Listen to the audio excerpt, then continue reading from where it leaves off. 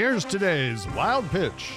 During last week's big rivalry game between Nebraska and Iowa, I guess it's a big rivalry if you're from Iowa or Nebraska, Iowa quarterback Alex Padilla threw the ball out of bounds where he thought no one could touch it just to get rid of it. He was wrong. It drilled an inattentive Nebraska cheerleader right in the head. She was unhurt and even flexed for the cameras. Petrus out of bounds, just got rid of it.